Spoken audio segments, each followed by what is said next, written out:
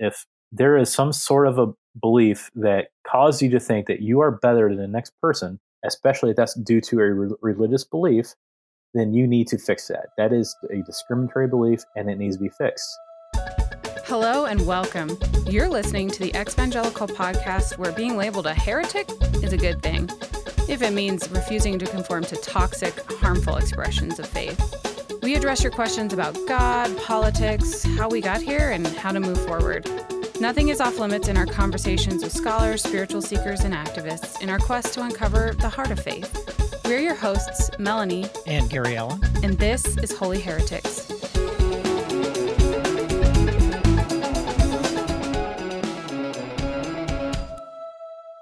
If you're new to the show, you may not know that one of our goals on this podcast is to interview people of all different backgrounds, faiths, and beliefs in the hopes of discovering the divine. And both Gary Allen and I still use the word Christian to describe ourselves, though we all often like to qualify it by saying, but not that kind of Christian.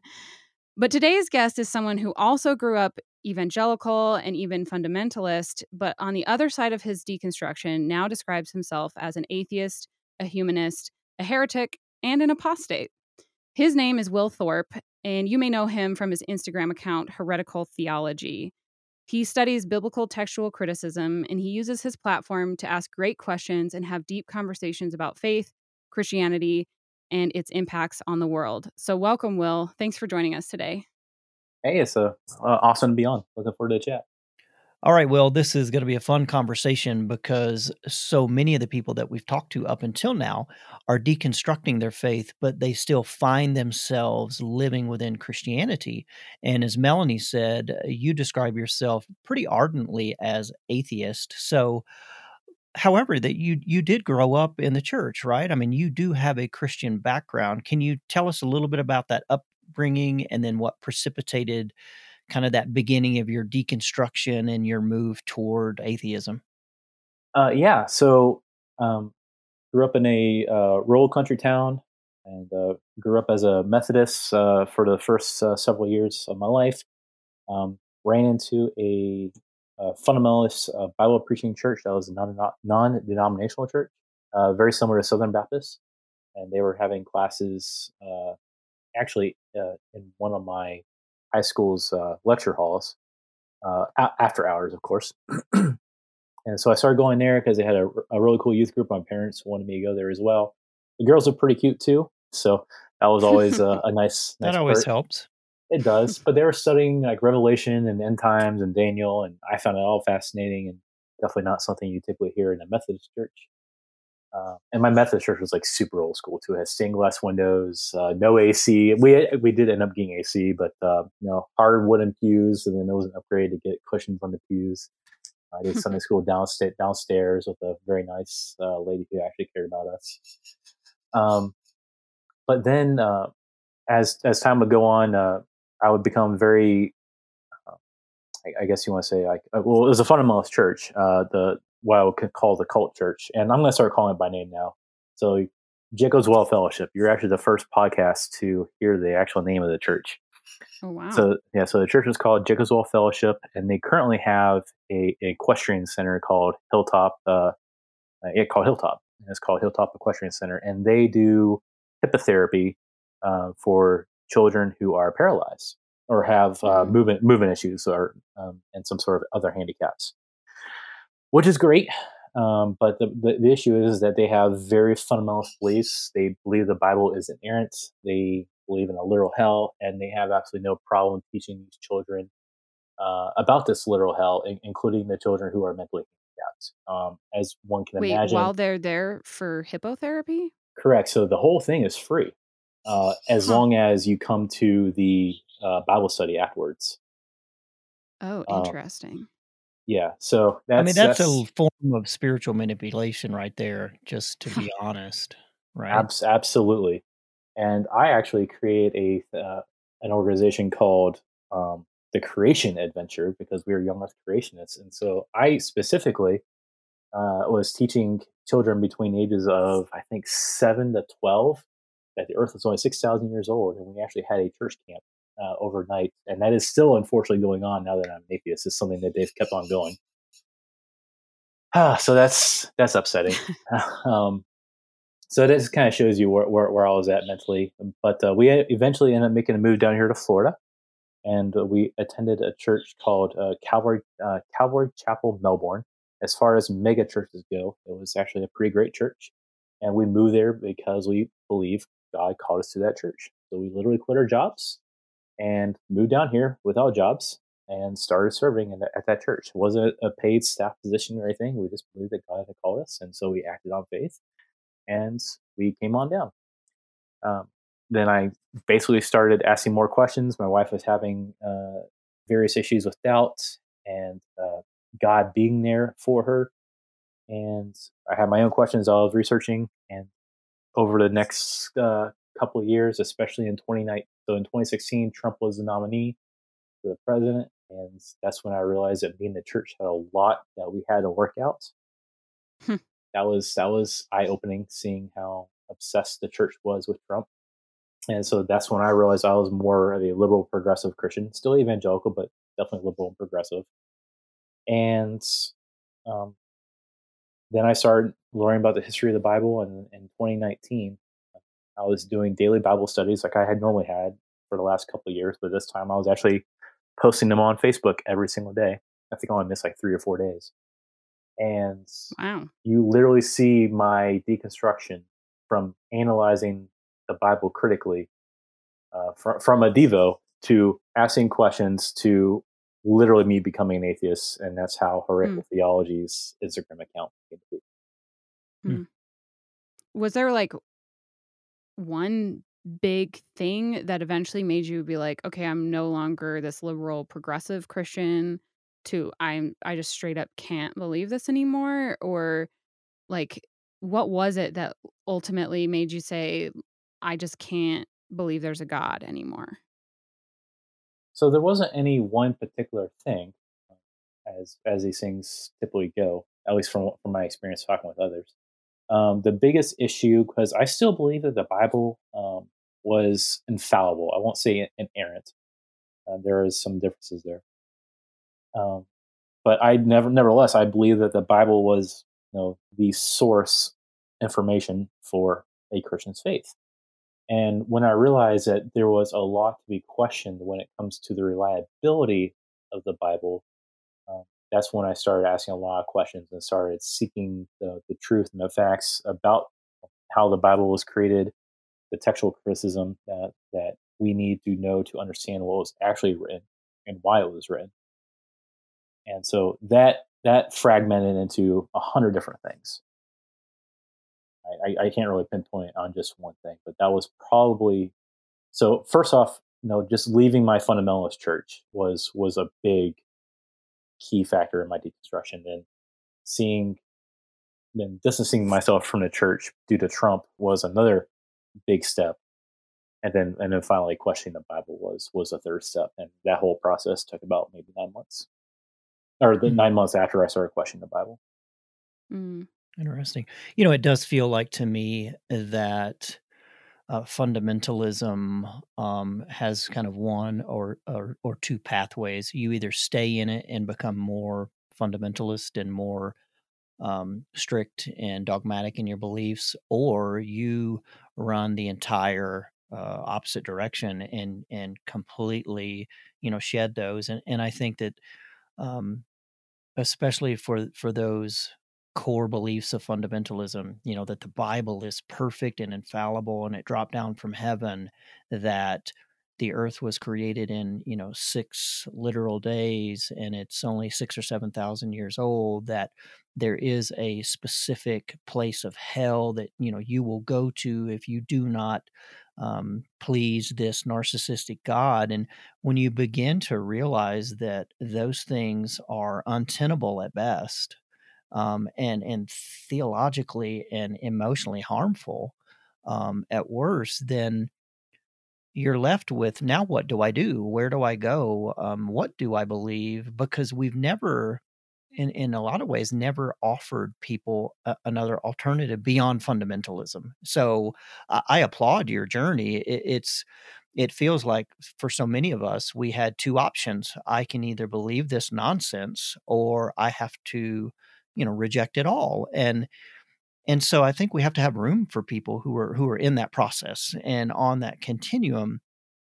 What you did in very creative ways was to kind of share that story on Instagram. So can you tell us a little bit about how that account came to be and really what made you decide to, in some ways, kind of go public with this deconstruction process? Yeah, so that's kind of an interesting question because I was posting these things onto my personal account on Instagram, which was then copied onto my personal Facebook page. And I was already making these devotionals, these posts, and this is all in 2019. Um, my posts, especially during the summer, started raising concerns for a lot of people who knew me, because they could see that I was doubting. Even people that I worked with, it was actually kind of interesting. And there came a point where I realized I was no longer a Christian, and that was in the fall of 2019. And the rest of the world hadn't known this, especially those on my Facebook account who knew me personally. And for me, I'd already been a non-Christian for about a month, and I'm still making these posts about the Bible. It's no longer devotional based; but it's more like this. What is this text actually saying from a historical critical method standpoint? And I could not, in good faith, continue on doing that without being open and honest about where I was spiritually. So that's why I came out as I don't like using that word because that's for, because I think that's been for the LGBTQ community. But I I I stated that I was no longer a Christian because I felt like those who are reading my posts deserve to know my perspective and my bias. That was very costly, and I literally over the next 3 months, I literally lost over half my Facebook friends. It was Oh, fascinating. wow. It was fascinating. Some of it was me because people were evangelizing to me, and I didn't want to take it anymore. But most of it was them piecing out on me, and I was kind of angsty too. So to be honest, I'm not entirely sure I would have followed me if seeing some of the stuff that I was saying because I was very bitter. But because I was very bitter, I stopped posting. I did keep on posting some of my posts on Facebook, but on Instagram, I'm like, Christians who are following me don't want to see this, and I get that, and so that's why I created a whole second Instagram page specifically for my Bible posts, and that's how heretical theology kind of came to be. Hmm. Seems like it took off pretty quick. Or am I imagining that? Well, no, it didn't. So it technically did not take off very quickly because I started in November of 2019, and I struggled to get any real followers even for the first 4 months. But that was also because I was essentially just talking about the Bible, and I was gearing it towards atheists, and that went over about as well as you can imagine. Because atheists, you need to know this stuff about the Bible, and atheists are like, we don't really give a crap about the Bible. Like, why are you telling us this stuff? Or some atheists thought I was actually like a Christian, just trying to pretend to be an atheist. I don't really. Oh. Oh, so I don't really. Some of the stuff that I've seen Christians pull on Instagram, I'm not really surprised they thought that. But that was not the case. And then that was when I actually learned about deconstruction. So I was already a full blown atheist by the time I learned about deconstruction. And I'm like, oh, wait, there are Christians who are going through the exact same thing I am. That's great. Okay. Let's maybe they could use this information. And that's when it really started blowing up. Hmm. Hmm. That's awesome. So we talked a while back about doing this interview, and you said something to us at the time that just really stood out. And you said that your goal with your account wasn't to just try to, for lack of a better word, convert Christians to atheism, but it was more so to make Christianity less harmful. So, can you explain what you mean by that, or what you see as harmful within Christianity? Because I think there's, for so many of us, especially those of us who were raised in Christianity, we don't know anything else. And so to hear that is like, what? Like, no, Christians are the most generous, and Christians, um, they send out the most missionaries to go help people, and like we're the ones who have the message that can save them, and all that. So to hear someone say like actually Christianity is harmful can be like really confusing for some people. So can you explain what you mean by that? Yeah, and that's a fair question. I'm trying to figure out if I want to start low or start high with this. The I'm going to go with the high route, and then I'm going to calm back down and hopefully make sense of it. I am anti-religion, and I don't mince words about that. And the reason for that, and Christopher Hitchens he liked to talk about a lot in his debates, was that there's nothing that religion can do that a secular organization can't emulate, and that's including without the religious baggage that comes along with it. In a lot of sense, in many cases, religion has the ulterior motive to try to save your soul or to maintain some sort of moral standard that may or may not be necessary for the benefit of humanity. Okay, that's my nice way of putting it. So when I say there are harmful aspects of evangelicalism, or within Christianity in general, it's because one, and this is going to sound very condescending, but it's been my experience, especially within evangelical Christianity, that the most harmful aspect of it is the lack of critical thinking that is applied to their thought processes. And the reason is, I believe, because they have a written word of God, which is the Bible, and they have God who not only wrote that Bible, but is given to them specifically. And because they believe this on faith, they are now not only believe they have access to the mind of God, but they are now called to preach this message, which varies from church to church, to say, hey, we have this information and we want to give it to you, whether you like it or not, whether you want it or not.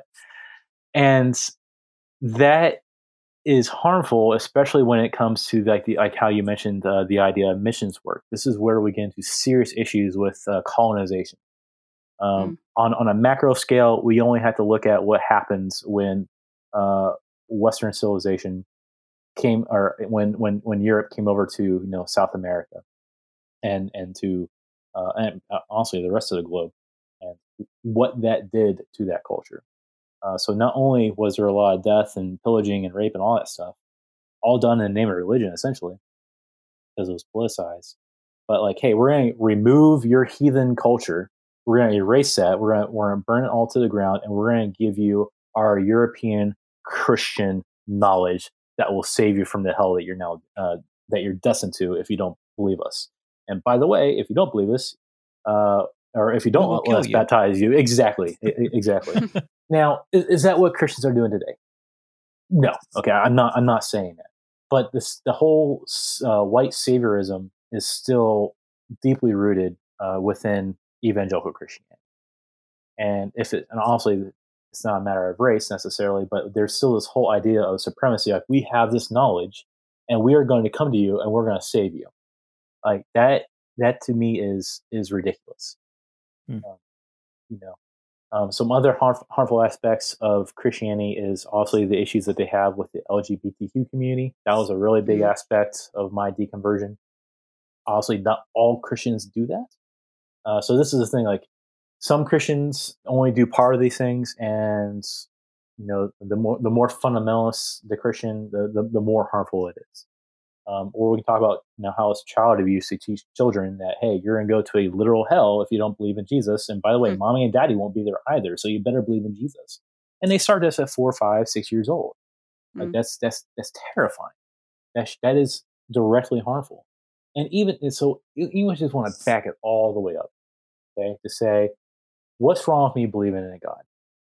And this is why I am not an anti-theist yet, although it's been tempting to. I think it's beneficial, at least for other cultures, to have a understanding of where their culture comes from, and that's often deeply rooted in some sort of a belief in God.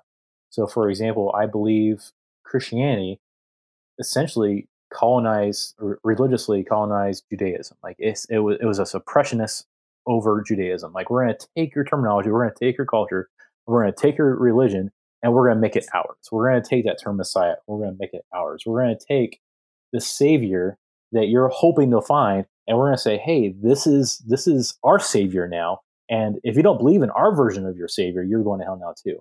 That's a problem. Hmm. And that's what we see in the early church. And this is why we see so much anti-Semitism in the church.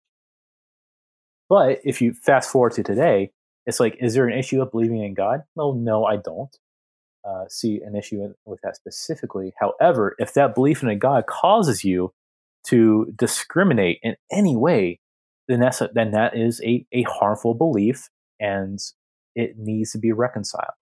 This is why I tell people I'm a humanist, because if there is some sort of a belief that causes you to think that you are better than the next person, especially if that's due to a religious belief, then you need to fix that. That is a discriminatory belief, and it needs to be fixed. Now we can say, like, well, to what extent do we do this? I don't know. I really don't know. This is where atheists kind of get into an issue of morality, because I believe morality is subjective. But just because morality is subjective doesn't mean we can't have general objective goals with our morality. And for me, that objective goal is to have every single person be on an equal playing field, and to have the same equal rights as the next person has, whether it be a person in Africa, whether it be a person in New Zealand, whether it be a person in Mexico, or someone up in Canada, or someone in United States, Florida. It really doesn't matter. We're all humans. And once that belief in God causes you to think that you're better than the next person, then I'm going to have an issue with it. Hmm.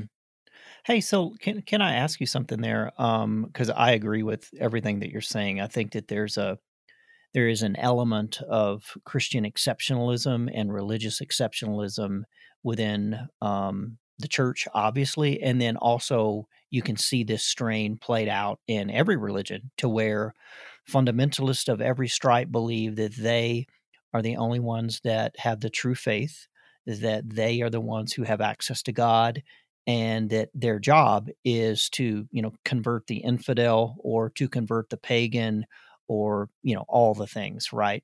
And that notion of exceptionalism then leads to all kinds of imperialistic perspectives on politics and economics and race. So I acknowledge that completely. Is there room maybe for you to go? And so I just want to be really personal here, and because I'm really inquisitive about this. Is there any room in your spirituality or lack of spirituality to say, you know what, I can acknowledge that the church has jacked this up, that Christianity and Christendom has totally messed this up. However, is there room to say, but I don't think Jesus did? Or for you, is he not even a part of the conversation? Does that make sense? Like, there's Yeah, a historical I think, and a yeah, I think so. So we definitely know the church and any religion, it doesn't really matter. Like, what you can look at any sort of type of group, whether it be a social, political, or religious group, and say, see, they're not perfect. Like, so I don't want to make that false comparison. But when it comes to Jesus specifically, it depends on what type of Jesus we're talking about. And that's why so I was on a quest to figure out who Jesus was. What can we possibly know about Jesus?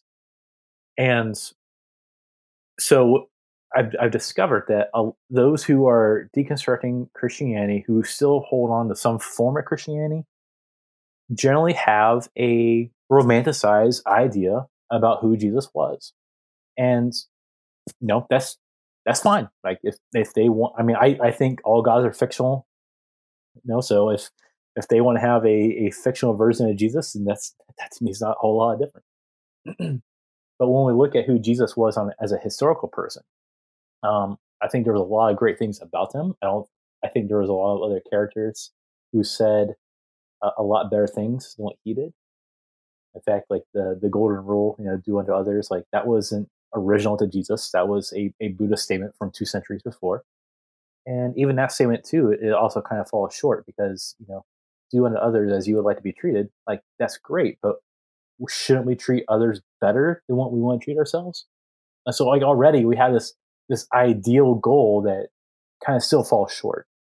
And even within when we look at the Beatitudes, like, I don't think Jesus actually said the Beatitudes. In fact, I think Jesus said maybe 5 to 10% of what he's claimed to have said in the New Testament. With that aside, like, when we look at what Jesus, quotation marks, says in the Beatitudes, like, some are pretty cool things, some are also very self-abusive, and others are just flat out dangerous. The other times, like, yeah, they may sound like really cool ideas, and for his time period, this may have been forward thinking, but he also thought he was this Messiah that was supposed to come and save Jerusalem, to save the Jews from the oppression of Roman occupation. I don't know what type of damage that does to one's psyche, especially when you're hoping for the Son of Man, who may or may not be yourself, to come down and rescue you, and have God come down and rescue you, and to usher in God's kingdom. And then you're on this cross and you're dying. And you're like, well, okay, this did not go according to plan. God, why have you forsaken me? And that's honestly how if there is to be a historical understanding of what happened through Jesus' life, I believe that's it. I believe he thought he may have been the Messiah and the apocalyptic Son of Man. If he wasn't the Son of Man, the Son of Man was going to come down and rescue him at the very last minute. And Jesus fully believed this to the point of his own death. And that is another dangerous, harmful aspect of Christianity, because they tend to romanticize the idea of martyrdom, dying for your beliefs. And now, people can die for whatever they want, but if you're going to die for a belief that is false, I mean, like, we think it's horrible when suicide bombers in Islam go and kill themselves. We think it's horrible when people in suicide in cults make a suicide pact. That's what religion does to people. That's what extremism can do to people. And I don't think Jesus is the perfect example to follow just because of the actual history of what we see from him. Now, when it comes from supernatural claims, like, was he actually the Son of God? Was he actually God himself? History can't make claims of that, but we can analyze what the text says about Jesus. And when we look at the text from a textual standpoint and from a historical standpoint, I see serious reasons to doubt.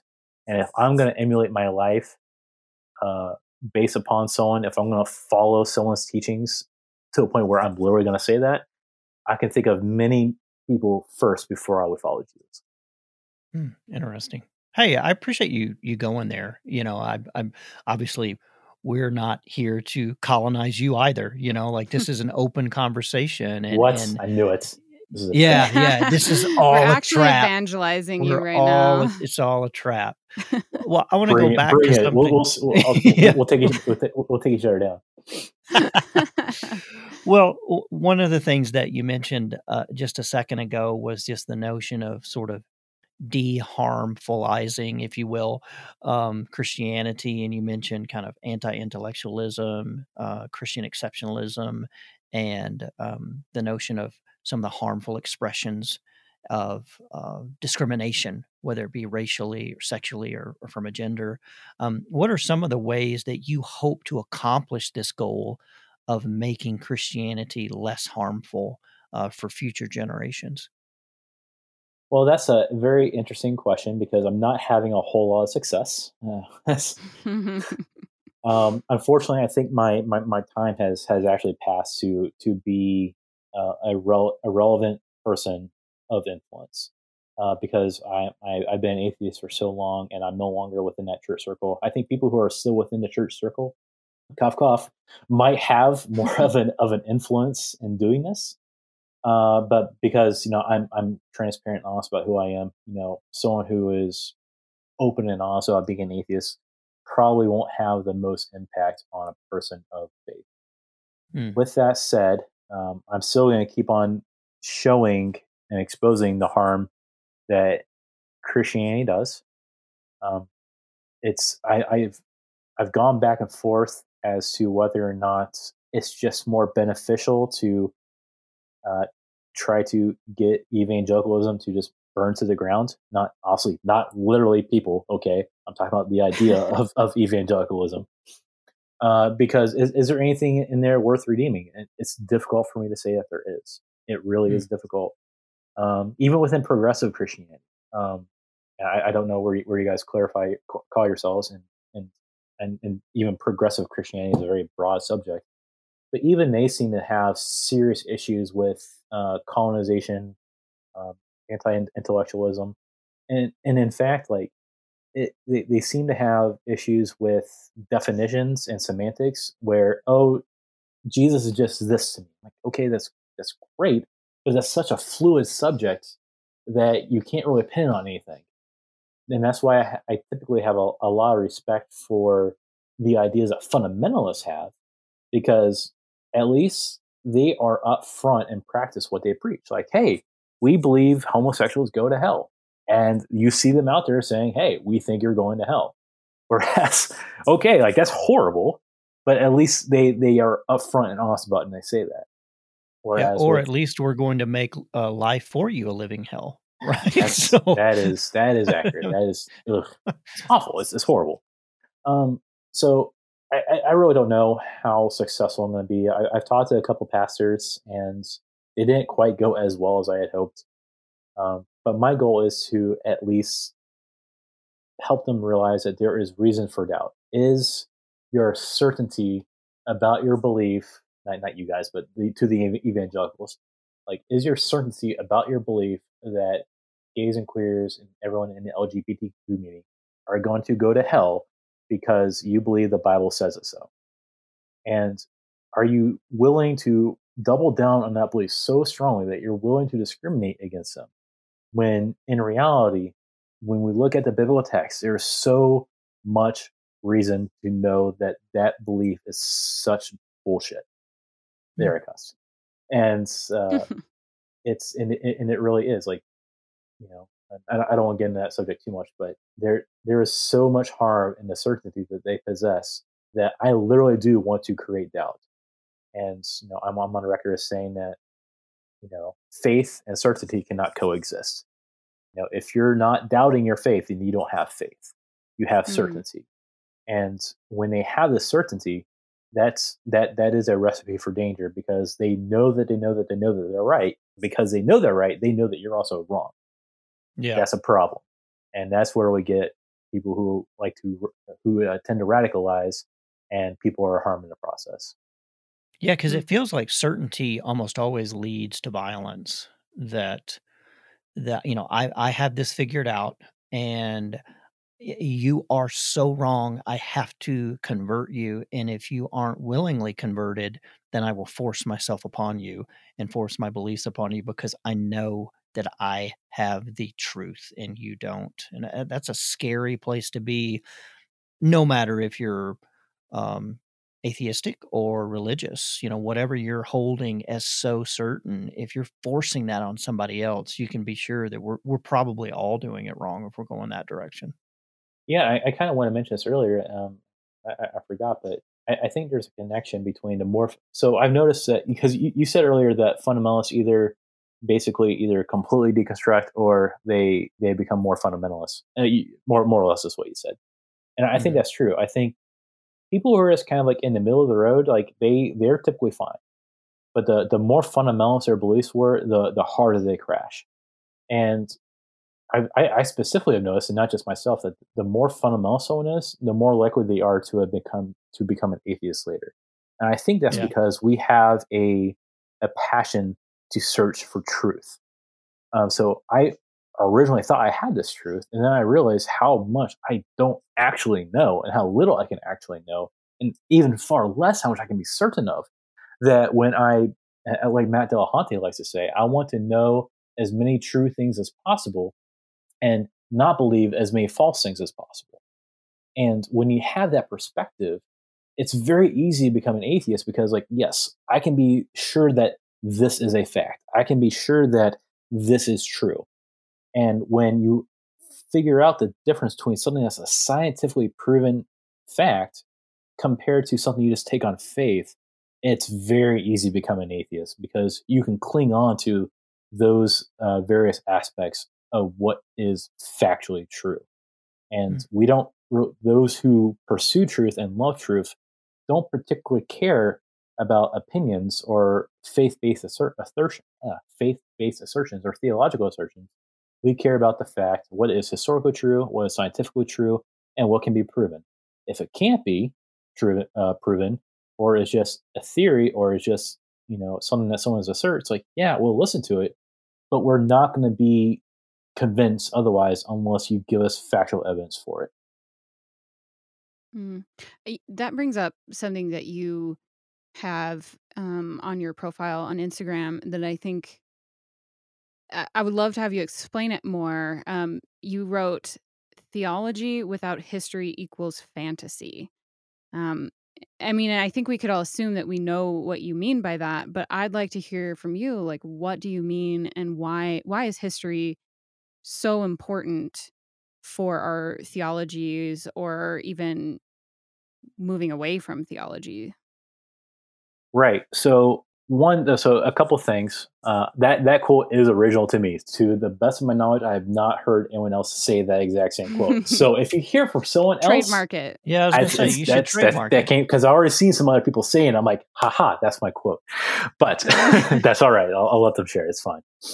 The other thing is that I've been reading a book by the Christian professor D.L.B. Martin. He's a New Testament professor at Yale. And he has a book called Biblical Truths.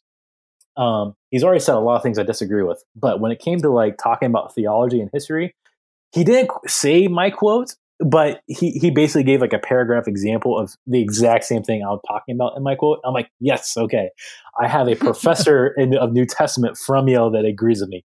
Glorious. Okay, we can move on. Like it was very validating. I loved it.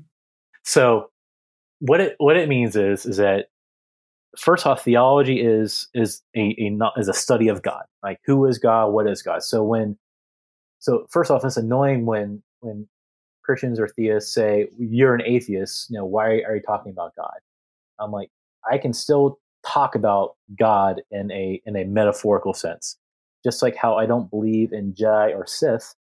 I can still I believe them in actually existing. I can still talk about them as if they are actually real. I hope people can understand that. Likewise, so when we talk about a theology, like we can talk about Zeus. So let's talk about Thor, because I actually like Thor. Okay, I think Thor is an amazing character, both mythologically and in the MCU. Okay, it is fantastic to talk about him. I think he has a lot of character flaws, yet he's willing to go out there. He's a god of thunder and lightning. He has a hammer. He's a part of a mythology that believes like only the strong survive and they'll go into Valhalla. Like, I love it. This is fantastic. I love this theology. I love this mythology. However, we also know that Thor almost certainly does not exist. There is no historical reasoning to believe he is a legitimate supernatural being. Back in the day, we saw lightning. We thought, oh, hey, that's Thor. Okay, great. Now we know where lightning comes from. All of a sudden, okay, everyone is no longer believing that Thor actually exists. When it comes to Yahweh or Jesus or any of the claims about Jesus, if there is not something that is rooted in a historical fact, that theology is just as fantastic as any other mythological being. So mythology is kind of like a subgenre of fantasy, because fantasy just has a better ring to it than mythology. So that's probably why I use fantasy instead of mythology. But you can make up anything you want about theology, anything, especially when you have a text like the Bible. You can come up with any theological assertions or conclusions that you want to. Seth Andrews, he's the leader of the Thinking Atheist podcast. Great guy. I love listening to him. He a couple years ago, he picked up a cookbook out of some bookstore, and he was able to make up his own theological assertions based upon a cookbook. Like, you can literally take any text and make it say anything you want. However, does this pot and this recipe equal that God exists? Like, no, it's talking about a recipe. Okay. When you look at the Gospels and you look at the letters of Paul and Jude and Peter and things like that, how historical are they? There are some historical elements to these texts. So when we look at the Gospels and we read them, it's easy for a Christian to think, see, this is what happened. But they also did not exist. The people reading these texts did not exist 2,000 years ago. They do not understand that the Gospels are mythical narratives. So when you read a historical document from like Tacitus or Josephus, you'll see that the Gospels are nothing at all alike to these actual historical texts. Are there historical things correct in the Gospels? Yes, there absolutely are. And I'll yell at any atheist who just says the entire Bible is bullshit, because that's not entirely accurate. And I get a lot of flack for that. But nevertheless, I care about truth, not opinion. So when people tell me that the Gospels are historically accurate, I'm like, well, you're not wrong. But like as atheists like to point out, ad nauseum, New York City doesn't prove that Spider-Man exists. Okay, it's a daily argument, but it's still pretty valid. We can look at the New Testament and the Gospels and be like, well, yeah, Jerusalem existed, yeah, Pilate existed, but that doesn't mean that even Jesus existed. I'm actually an atheist who fully believes that the personhood of Jesus existed. That doesn't mean that he was the Son of God. And I think people would really need to step up their game, especially evangelicals, to say, why do I believe what I believe? Is there good reason for me to believe that these anonymous authors of the Gospels are making these claims, some historical, but a majority of them not historical? Should I believe them? Do you believe the exact same thing for Muhammad and the Quran? If you do not, then that's a double standard, and it basically comes down to special pleading.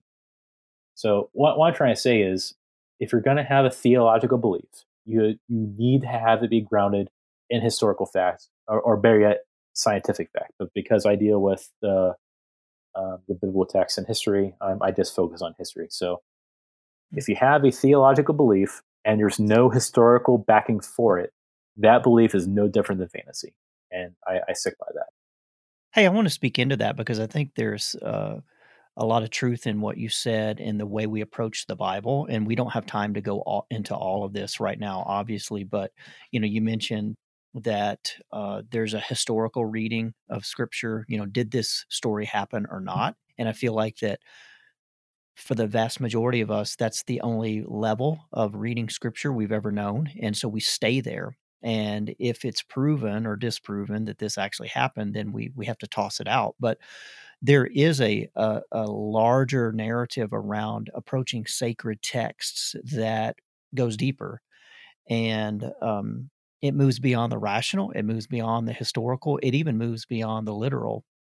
And I think that there is a conversation maybe there to talk about the mythological, that something can be true even if it never happened. That we can read a story, whether it be in Shakespeare or the Bible or the Quran, and see and basically say, as opposed to asking the question, did this happen? Therefore, it must be true. Rather, is what does it mean? What is the spiritual and the, if you will, mythological truth that is being presented here? So, like, we read Odysseus, and nobody says, "Oh, well, that happened."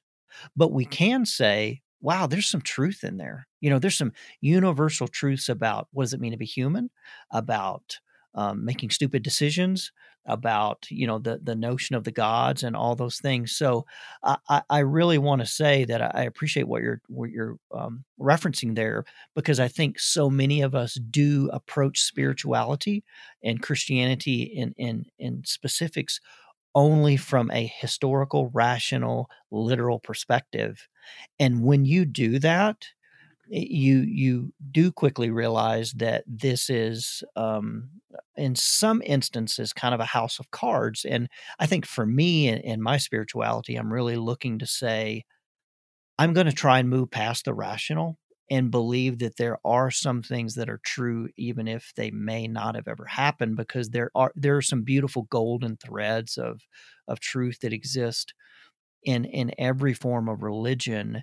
Um, they may not have necessarily historically happened. Like, did the Exodus happen? Who knows, right?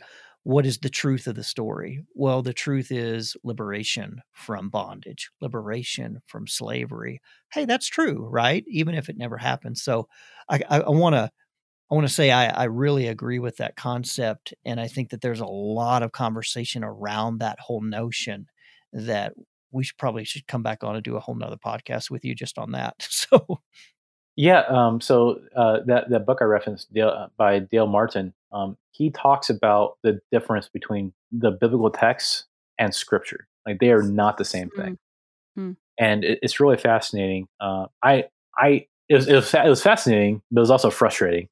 It was fascinating from an ex-Christian perspective. I'm like, that makes a lot of sense. I totally get that, and it's very easy to like idolize a text if you don't have that perspective. Mm. The unfortunate thing was he essentially uses circular logic to promote the idea of Scripture, and that is that Scripture is Scripture because we believe in a God, and because we believe in a God, it's Scripture. I'm like, that's not exactly what he said, but that's what he said. And I'm like, Yeah. no, that's not how it works. Like we should. So you have to have the faith first before you read the text, and I'm like, that's not helpful for me. Mm. So like I get what Gary Allen is saying. You know, philosophically, we can find truths in anything, and I think we need to look for the beauty even in the worst case scenarios of something like even a text as horrible as the Old Testament. Like, we need to have that understanding. But the flip side of it is, like, we can have these philosophical truths to have a good life and to help live a better life, and we can call them spiritual, we can call them theological, but at the end of the day, like, I can also get that from Harry Potter. I can get that from Star Wars. I can get from so many other things. I don't really care what people get it from if it's helping them live a better life. But are we looking to these texts because we feel like we need to become a better person to appease this God, and then He's going to send us to hell otherwise? Or are we going to be separated from this God if we don't try to follow it to a T?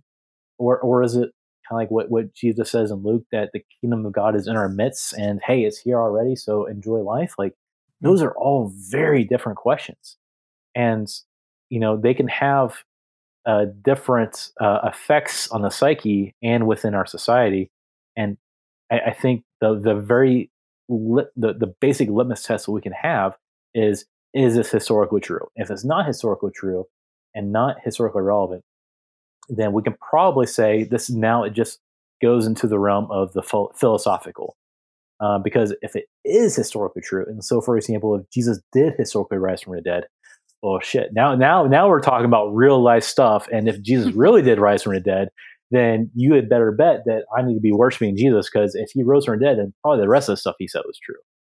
Unfortunately, I don't believe. No, or not unfortunately, but for someone like me, I don't actually believe that, and so I don't see the necessity for me to believe anything else that He may have said, or what the authors said that He said, beyond like, okay, this is a cool story, and I get some interesting truth out of it. Mm. I think that's what's so beautiful about the deconstruction community, that there are people who have come to very different conclusions through their doubt. But it was their doubt that got them to a better place. And what's the underlying thread, I think, that I see for everyone is what you said earlier, Will, which is that humanist perspective of like, how do we treat others better? What about what we believe is causing us to treat others terribly or see them terribly and then do things because of that? And the deconstruction community is saying like, no, we're not going to continue in that anymore. We're going to care about people.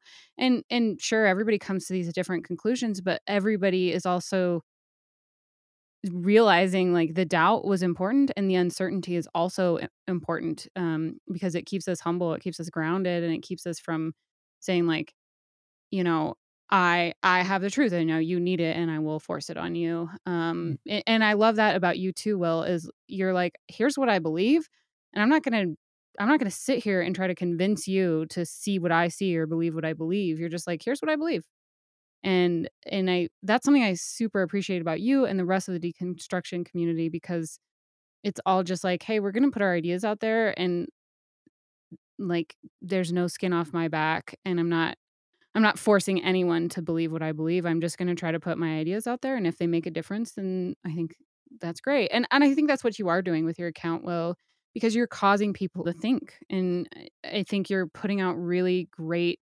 questions. Even if people come to completely different conclusions than you or than me or anyone, like everybody's starting to think because of what you're putting out there. And so I super appreciate that.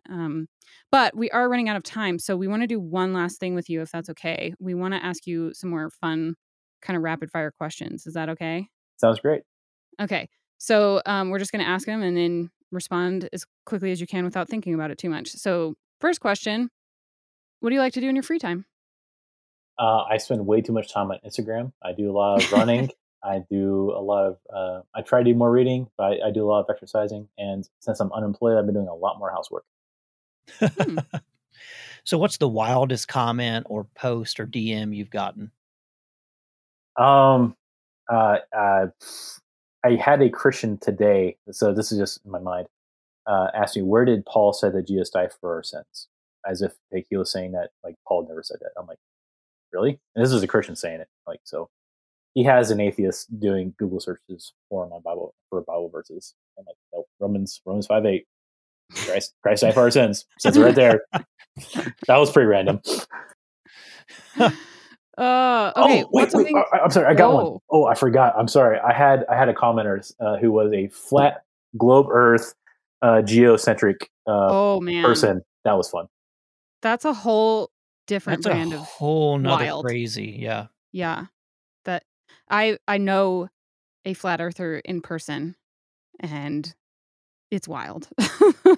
So conversations are wild with them. Can I keep this at 2 minutes? Because this is actually kind of important to my deconstruction. So I was a young creationist even after I moved down here to Florida. And I was working as a geospatial technician, analyzing satellite imagery. And we were making fun of flat earthers. And I was laughing along with them. And they're like, don't you believe the earth is 6,000 years old? I'm like, yes. And then that was a really awkward conversation because it was like a group of us that we all worked together. I'm like, okay, this is not normal. I need to figure out my life. You're like, those flat earthers, how crazy are they? And then you're like, oh, well, oh Exactly. man. Okay, what's something you would have never thought about doing when you were a Christian, but that you love doing now? I watched Game of Thrones. That's amazing. Oh, that's funny. So you love Spartan races, right? I do. How many have you done? I think I'm up to 9 Spartan races or 9 or 10 Spartan races and 2 other obstacle course races. Wow. But I've also done like probably another 3 dozen other road races. Has there been one that's just been exceptionally hard? Not so the hardest one I've done was actually my first marathon. That was actually the most difficult race I've done. But as far as obstacle course races go, my first beast, which is only a half marathon, but the way sprint races work, like if you're doing a 10K distance, like it's pretty much as difficult as a half marathon. And that first beast that I did was pretty difficult. Well, kudos to you for running, because I will never do it. Okay, last question. What is the worst part about living in Florida, and why is it the humidity? It is definitely the humidity. So like right now it's 55 degrees out, but it's also 80% humidity. I think on maybe like 2 or 3 times a year, it will get below 50% humidity. The rest of the time, it's almost always at between 80 and 100%. And it's always worse in the morning. I thought it was the bugs. Like, don't you guys have like these huge bugs that just like swarm over your head and try to kill you? So we do. Or the no-see-ums, right? There was a legit love bug plague a couple of years ago. It was of biblical proportions. I am not kidding. What And is a love bug? so go Google them up. They kind of look like lightning bugs, but they're a little bit smaller and they don't have the lightning part in their butts. And then they literally put their butts together and then they mate because they're literally making love. And they'll just fly around in the air with their butts together. And there was I swear the one time I'm referencing, like there was probably at any given time 30 love bugs within like a square foot wherever you went, and it was disgusting. Oh, wow. It was awful, and it was like that for 2 days. Wow. Okay, maybe I retract the humidity thing. Although I Yeah. still don't like the humidity, the bugs would be ugh. No, thank you. Hey, Will, this has been really fun. I appreciate the fact that hopefully we've been able to model healthy conversation and really show that even if we might disagree on some things, that doesn't mean that one of us is any less human or that we can't honor the conversation and honor the person. And so I just want to say that I've really seen that in your spirit, that even though, you know that we still claim Christianity, that you were one willing to even talk to us, and it wasn't combative, and it was conversational, and it was friendly. So I just appreciate that and have learned so much from your spirit. For anyone else who wants to know more about you and your journey, where can we point them to find you online and to find more of your content? Thanks. I appreciate that compliment. That's kind of what happens when people try to have conversations with me instead of preaching at me. So, because if you go to my Instagram page, like don't read the comments because I'm constantly losing my shit with people.